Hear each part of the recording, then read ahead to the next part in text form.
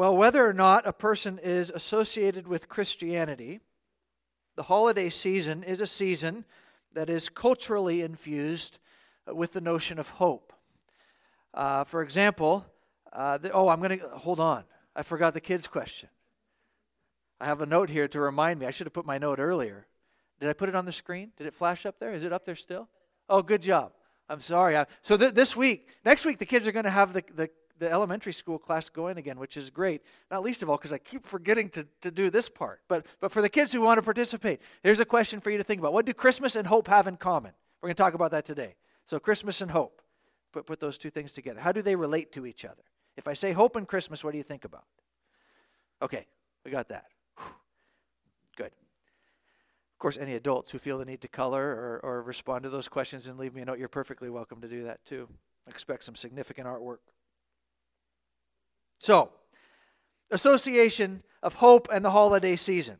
And this just comes up, for example, this week there was an article in the Washington Post. It was an opinion piece, and it was entitled, "Amid Much Heartbreak, We Also Have Reason for Hope This Thanksgiving." That was the title of the opinion piece, and the article spoke about a variety of ways that material generosity has been expressed between 2020 and 2021, from the fact that financial donations to nonprofits have apparently reached new heights this last year, to a story of a local retired grocer who prepared meals for those who didn't have anywhere to go over Thanksgiving. The article was working to highlight that in the midst of so much difficulty and sorrow, the sickness, all the pressures we've been facing currently, there is still hope. We still have reason to anticipate that good is out there, that good is going to happen. And that reflects a sentiment of the season. Whether there's religious associations with it or not, this is a time of year attached to the concept of hope. It's a season that reflects a longing to move from darker days, from more dreary days, to brighter days.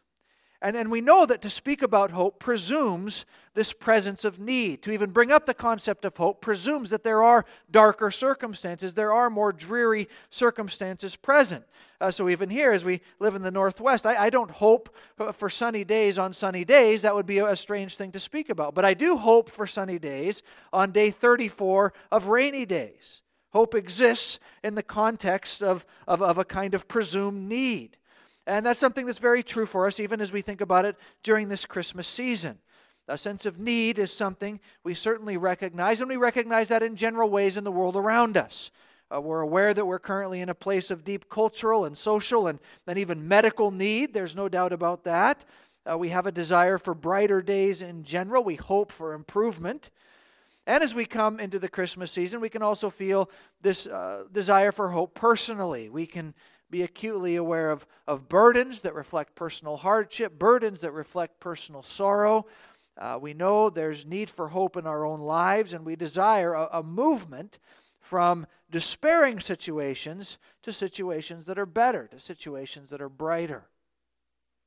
And as we come to Psalm 130, this is the need reflected in the psalmist's own life. The poet begins in this place of despair, but as we move through the psalm, despair is not the final word, because from his place of deep difficulty, the psalmist centers his expectations and his longings, he centers his hope on God who promises to bring relief.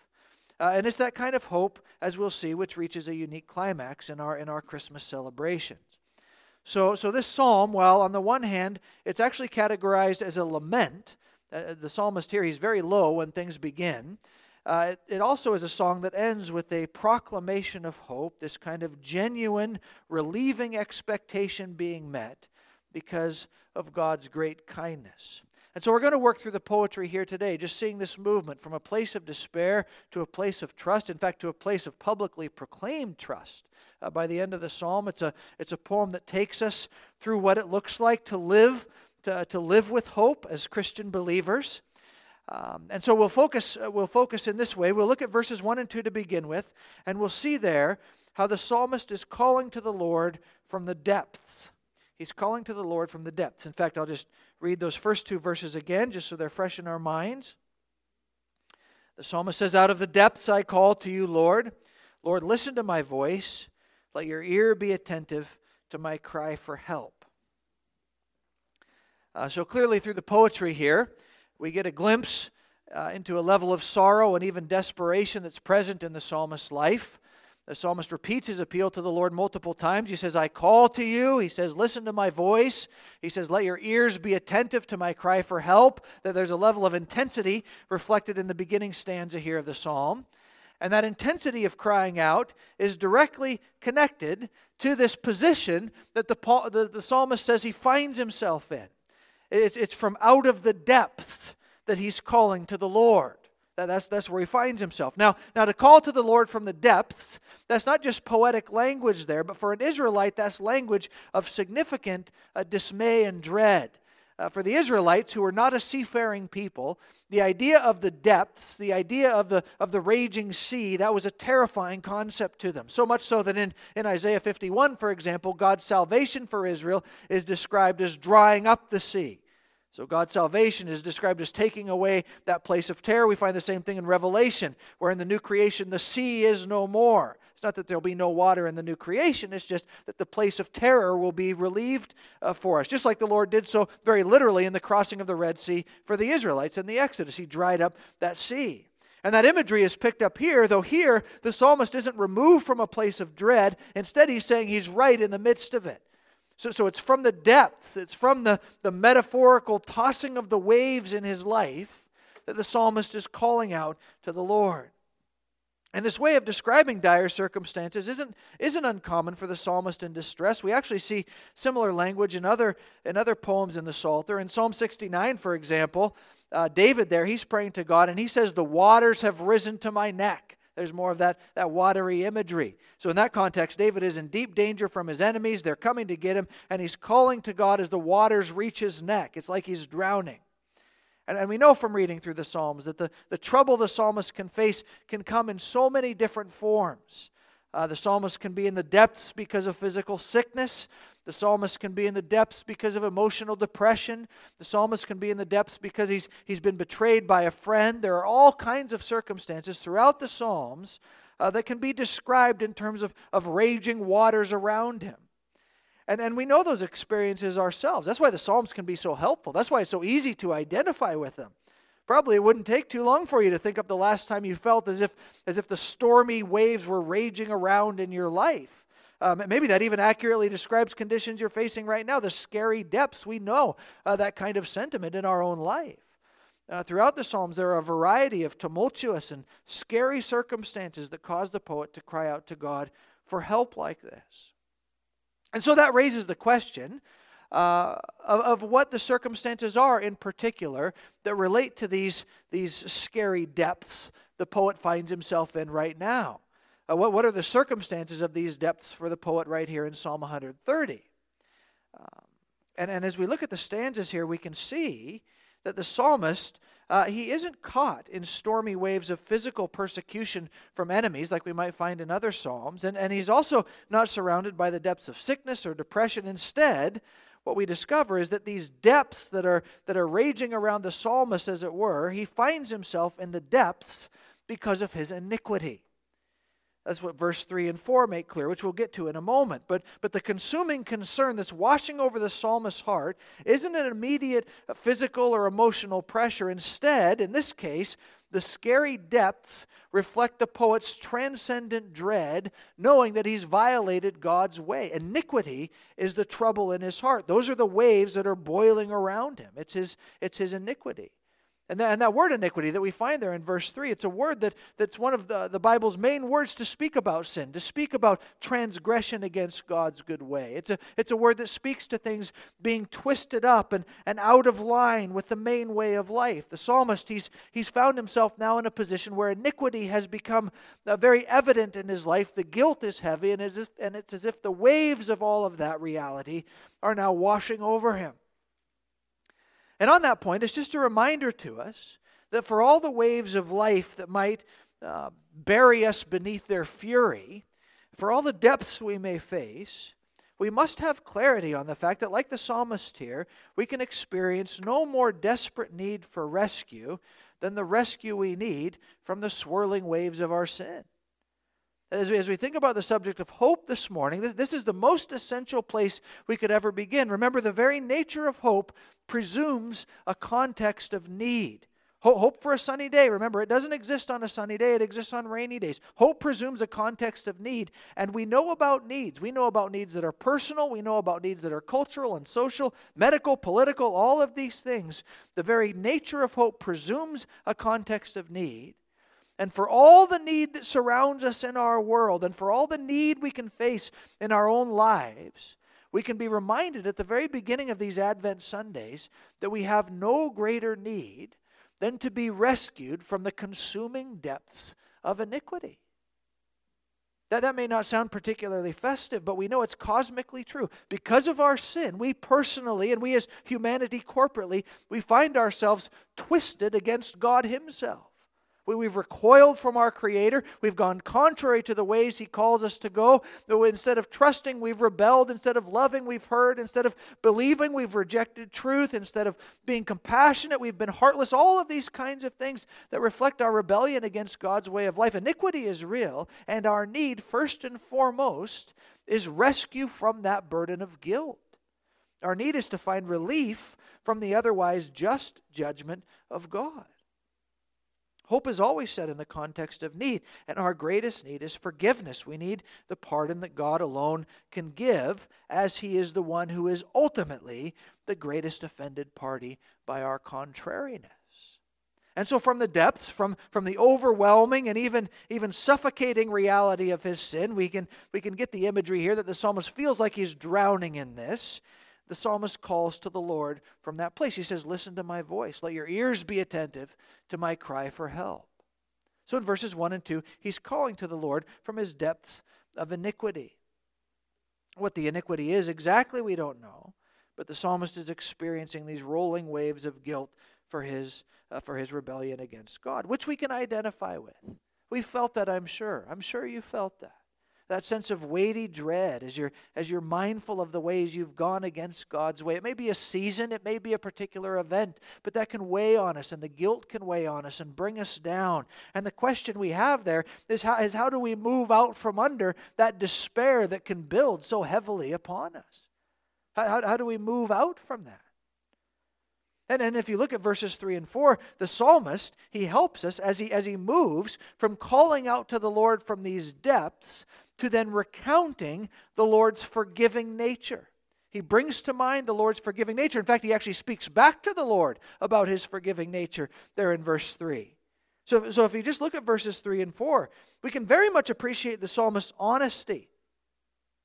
It would be much easier to talk about a subject like sin when it comes to iniquity or things of that nature. It would be much easier to just talk around it and pretend it doesn't exist. In fact, that's the track record of humanity's regular approach to sin. That's a much easier way to deal with it. At least it seems that way at first. Something that's sin under God, we can call it something different. Then if we do that, it won't be sin. And then we won't have the burden of guilt for the way that we've lived. We can remove God from the equation and call immorality by moral names. And that's our natural way for dealing with the depths of sin that plague our conscience. Humanity has that guilty conscience before God. We're aware of our place of guilt before Him. Romans 1 makes that clear. But the psalmist knows there's actually no genuine hope in that tact at all. All that is ultimately is living a lie. Instead, the psalmist is just very honest here. So he says, if the Lord kept track of iniquities, who could stand? It's a very honest approach to the whole thing. If the Lord notched down all the ways I've acted or thought that are twisted away from His holy will, who could ever stand before Him and not be absolutely condemned? But you see, the amazing reality is that the Lord doesn't keep record of the sins of those who trust in Him to hold those sins against them. Instead, with the Lord, as the psalmist says here, as part of the very nature of who God is, with the Lord, there's forgiveness, verse 4. With the Lord, there's pardon. And there's pardon, not just merely so that we can be relieved from our burden of guilt and view sin maybe complacently, because after all, it's God's job to forgive, so He's going to forgive when I need forgiveness. There can kind of be a complacency there. No, with the Lord, there's pardon, there's forgiveness. Why? Well, so that He may be revered in verse 4. Now, very literally in Hebrew, it says so that He may be feared. Now, That doesn't immediately seem to fit when we read it, does it? For forgiveness of sin from the Lord so that the Lord may be feared. Doesn't it seem like forgiveness would relieve fear, not compel fear? That would seem to make much more sense. But here forgiveness comes from God, the psalmist says, so that he will be feared. What's this all about? Well, the idea of the fear of the Lord, it's so much bigger, we know in our Bibles, than just a base level kind of scared emotion. The fear of the Lord in the Scriptures isn't a concept that means the Lord is merely scary. The fear of the Lord all through the Scriptures is bigger than that, in that the concept reflects an awe-filled and no doubt trembling acknowledgement that God is God and I am not. You see, the condition of humanity in our sin is that of thinking that we can be in charge, that we're the ultimate decider of what our good really is. But to fear the Lord is the opposite of that kind of human arrogance and hubris. To fear the Lord recognizes that outside of me is the mighty one who has rights to all creation, and all souls, including mine, belong to him. He's to be viewed with that reverential awe because he has the only and ultimate power to either condemn or to pardon, to give life or to take life. He's the creator. We're mere receivers of breath on loan from him. And to sin is to first and foremost violate him as our maker and life giver. And therefore to sin puts us in direct accountability to his justice. And because he's holy, because he's righteous and true, and because all souls belong to him, condemnation and forgiveness are ultimately his alone to grant. And here's where fear and forgiveness start to connect. We tremble at the thought of God's pardon because forgiveness is an expression of God's divine prerogative, and to receive anything from the Lord, least of all forgiveness for committing cosmic treason against him, that doesn't leave us flippant about sin, but if we comprehend that with the weighty reality that it represents, to really comprehend that actually leaves us on our knees trembling in awe because he could have condemned, but he didn't. Right? I deserve to be condemned, but I wasn't. What kind of grace is this? This doesn't leave us flippant about sin. This leaves us trembling before the God who forgives. Can you believe he would do such a thing? Amazingly, this kind, forgiving God has extended a kindness to me that I don't deserve, which is why the psalmist doesn't just call out to God from the depths of his iniquity, but he calls out to God knowing that part of the godness of God, part of the character of God, part of the nature of who God is his willingness to forgive. He is the God of pardon. You notice, while the psalmist appeals in such a fervent and repetitive way in verses 1 and 2, calling to the Lord, listen to my voice, hear my pleas. There's that kind of desperation reflected in that petition there. While that personal appeal is so fervent, here in verse 4, when the psalmist recounts God's nature, he just gives it one steady statement: with you there is forgiveness. Here's something that's absolutely true about God. Non-negotiable, objective, unalterable fact. Forgiveness is part of the godness of God. And that makes him tremble. It's a trembling reality. It's God's to give. And this is worth considering well for us this morning, because it's possible for us to be maybe deprived of a kind of steady hope just because we never quite get here in our understanding of God and who he is. But part of the godness of God, part of the transcendent reality that makes him who he is in all his awe-inspiring glory, but part of the reality of God's nature is that he is the canceller of sin debt against him. For whatever reason, whatever history we may bring to things, instruction we had, or people in our lives, it's possible to have a view of God develop in our lives that sees him in his nature as something other than transcendently forgiving. Maybe God's forgiveness is something nice that he does, but we don't see this as being part of who God is in himself, in his very nature. And so when that happens, we start to say things like, he could never forgive me because I've done. He could never forgive me because I've done X, Y, Z, whatever it is, fill in the blank. But what we fail to recognize in that instant is that the forgiveness of God is not dependent on the nature of us, but is dependent on the gracious nature of him. I am forgiven not because of anything I've done, but because of what he's accomplished. And so I can't start walking down those dark roads. Well, I've done these things. How could I ever be forgiven with that? Forgiveness does not reside with you. Forgiveness resides in the personhood of the transcendent God who is compassionate. This is exactly how he revealed himself to Moses. When Moses wants to see God, what does God determine to tell Moses about himself? Well, he determines to tell Moses that he's compassionate and gracious, slow to anger, abounding in love, maintaining faithful love to 1,000 generations, and what? Forgiving iniquity, rebellion, and sin. You want to know who I am, the Lord says. I am the forgiver of iniquity, rebellion, and sin. So the psalmist from the depths, he turns his attention to the forgiving nature of who God is. The Lord is the one with rights, not only to death and life, but he's the one with rights to pardon us and relieve that burden of guilt before him. And for the one who turns to him, his nature is such that he does not keep an account of wrongs, but extends pardon. So it's no wonder the psalmist just trembles before that kind of undeserved expression of powerful mercy. This is who he is. Can you imagine being in the presence of that vast and transcendent person of forgiveness? So in verses 1 and 2, we have the psalmist calling to the Lord from the depths. Then in verses 3 and 4, we have him recounting the Lord's forgiving nature. He's feeling the guilt of everything, but he's turning his attention to the one who in his very personhood is the God of all forgiveness. And then in verses 5 and 6, the psalmist affirms his hope in the Lord's word. He keeps moving through things here. So you see this start in verse 5 where the psalmist says, I wait for the Lord, I wait, and put my hope in his word. And right here is where our understanding of the hope found in Scripture is different than the way hope appears in the world around us. Hope in Scripture has much greater significance than the hope sign that's planted in somebody's yard during the holiday season. Normally around us, we know this, hope reflects a kind of expectant possibility. That's what hope is like for us. Just in the example earlier, I hope that it doesn't rain. It might rain, it might not, but my hope is an expectant possibility. It's not an assured reality in any sense of the word. That's just how we use the term. Hope expects, but doesn't necessarily count on. There's no guarantee. However, the sort of hope the psalmist offers here, or relies upon here, is of an entirely different quality. It's not an expectant possibility here, but instead the psalmist's hope reflects this absolute certainty. In your word, I hope, he says.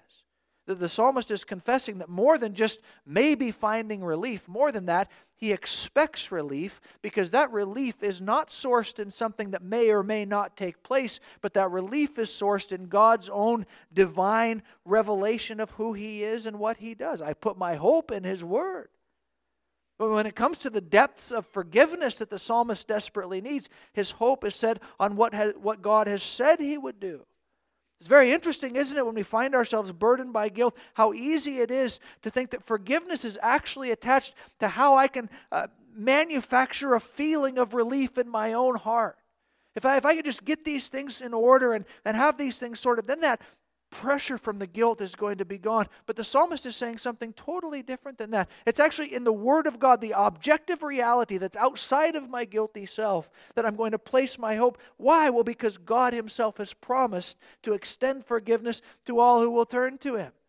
There's no deceit in God's revelation. There's no lack of promise fulfillment. And so the psalmist isn't allowing his circumstances of guilt to be governed by his pressing and very personal feelings of drowning. He's already said he feels like he's drowning, but that's not going to be the controlling factor for him. Instead, his circumstances of guilt are controlled by the sure expectation of forgiveness that God has proclaimed, that God has revealed, and his word always stands. And right here is really where we have this extraordinary glimmer, not just of hope in God's word, but it's a Christmas hope in God's word. And it's actually because of verses 5 and 6 that Psalm 130 often appears in Christmas liturgies. And so think this out with me for just a minute. We know the psalmist's present condition. As one commentator put it, his guilty conscience has brought him into darkness. That's where he's at. The psalmist is in the depths of realizing he's in severe need of God's forgiveness. He's guilty. He feels that. And here in verse 5, you notice, and this is key, you notice what the psalmist doesn't say. He doesn't say, in the sacrifices I hope. Now, that would be a reasonable thing to say during this epoch in God's redemptive history. In fact, this is what David says in Psalm 51, doesn't it? Cleanse me with the hyssop, and I shall be clean. He refers to the sacrificial ordering of things. In Psalm 51, he recognizes that is a means through which God has promised by faith his people are going to be forgiven ultimately and all of those kinds of things. But here it is interesting that the psalmist doesn't say, in the sacrifices I hope. Because throughout the Old Testament history of Israel, the Levitical system of sacrifices and priestly offerings, that system was the way the people of God were to recognize their need for forgiveness before God. That was to be the structure of worship and approach to God, the sacrifices of animals, festivals, all of those kinds of things. All those formal ways of relating to God were paramount for Old Testament believers. They would have been paramount for the psalmist here in the context in which he's writing his poem. The sacrifices reflected the death required for sins committed. But the psalmist here, he doesn't say, in Leviticus, I hope. Out of the depths of his guilt, what does he say? In your word, I hope. And why does he say that? Well, we know from our studies in Hebrews about the Old Testament sacrificial system. Well, what's one thing that among many that the Old Testament sacrificial system could ever do? It could never do. Well, in Hebrews chapter 9, we read that it can never relieve the conscience of the worshiper. It could never relieve the conscience of the worshiper. The blood of bulls and goats and all those things. There's something in that old system that left the people, faithful though some may have been, it left them aware that a more full and a more complete dealing with their sin was necessary if they were really going to be free from guilt before God. The dead bull didn't do away with their guilty heart. The guilty conscience still ate at them. Guilt was there under the old covenant. And the psalmist here, he recognizes that in his own heart. He doesn't say, in the sacrifices of the Levitical law, I hope. He says to the Lord of forgiveness, in your word, I hope. Because ultimately, it wasn't through the Old Testament sacrifices, but through the Word of God, through the promises of God, that a better and final sacrifice would be provided. It is through that genuine hope, that genuine relief from guilt is going to come. Which is why the psalmist's posture is what it is here in verse 6. If you just look, how is he picturing himself? Not only as a drowning person in his guilt, but how is he also picturing himself here? Well, he's like a watchman. He's like a watchman. He's waiting for the Lord, verse 6, more than a watchman for the morning, more than a watchman for the morning. You can picture the sentinel there on the city wall during the hours of darkness, peering out, knowing that there's the danger of the enemy's presence all around, and he's just longing for that light to dawn when things will become more safe. You know, here's the psalmist, and he's peering out in the darkness. He's peering like a watchman on the wall of history, looking out for that light which is going to dawn, which is going to bring the reality of forgiveness that his guilty conscience longs for. He's looking out for this truth. Ultimately, what do we know? Well, we know he's watching for Jesus. He's watching for the one who's been promised. He's watching for the one who is climactically going to deal with all the sin, the need for dealing with sin that those Levitical offerings only pictured. They only pointed forward to a more significant and truly guilt-relieving offering. And so, this is exactly what we find as we go through the Old Testament and arrive on the scene of the New Testament. There's the watchman watching for the morning all the way through. And what do we find then when the angel appears to Joseph and speaks to him about how Mary's going to have a child? What's the significant theological truth the angel communicates to Joseph? Well, he says, you're going to call his name Jesus. Why? Because he's going to deliver his people from their sins. He's the one we've been watching for. He's the one. Daylight for the watchman is going to dawn. So the psalmist's hope rests on the Word of God, which we, as we have so regularly seen in our Old Testament studies, or New Testament for that matter, we regularly see from the beginning of Scripture to the end, all of that revelation, all of that Word of the Lord points to the climactic promise-keeping work found in Jesus. And the psalmist here, he sets his assurance, he sets his life-giving, expectant hope on the fact that God has promised through his word that sins would be forgiven through all who trust in him, which then compels him then from this place of deep sorrow as we begin the psalm to ultimately this place of public proclamation, this public invitation where he is calling others to come and trust in the Lord, because with him there is an abundance of redemption. There's an abundance of mercy with him. That's what verses 7 and 8 are all about. This hope sets in our hearts, and we're not left merely relieved and sitting there, but we're left like the psalmist, actually kind of mobilized. Where he's not only realized this hope in his own heart as he looks out down through the corridors of time, expecting God to make good on his promises, but he's also then calling others to come and see there's redemption with this God. He will redeem his people from their iniquities. And so we put these kinds of things together and we recognize the significance of Christmas hope is far greater than what culture around us may reference. It's bigger than merely sharing a Thanksgiving meal with somebody who might not otherwise have company. For us, it would be an interesting exercise. I don't know if it would yield anything helpful. Maybe it would just get you in trouble, but it would be an interesting exercise to walk around where we live, to walk around our city, wouldn't it? And just ask people what they hope for at Christmas. Christmas is a season of hope. What are you hoping for right now? I imagine the hope would be centered on a number of important things, not least of all the threat of the virus and cultural upheaval, all those things. The hope would be centered on hoping for relief from those kinds of things. But I wonder how long we would have to ask people our question before somebody said, I just hope this Christmas that the guilt is gone. I just hope the guilt could be relieved this Christmas because I carry so much of it with me. It's such a burden in my life. I just wish the guilt could be gone. I know I've read this to you before, probably a few times. I don't know. I'll read it a few more, I'm sure. But I'm going to read it to you. Again, it's a quote from D.A. Carson. It's a wonderful quote to read at Christmas time. He says this: if God had perceived that our greatest need was economic, he would have sent an economist. If he'd perceived that our greatest need was entertainment, he would have sent us a comedian or an artist. If God had perceived that our greatest need was political stability, he would have sent us a politician. If he had perceived that our greatest need was health, he would have sent us a doctor.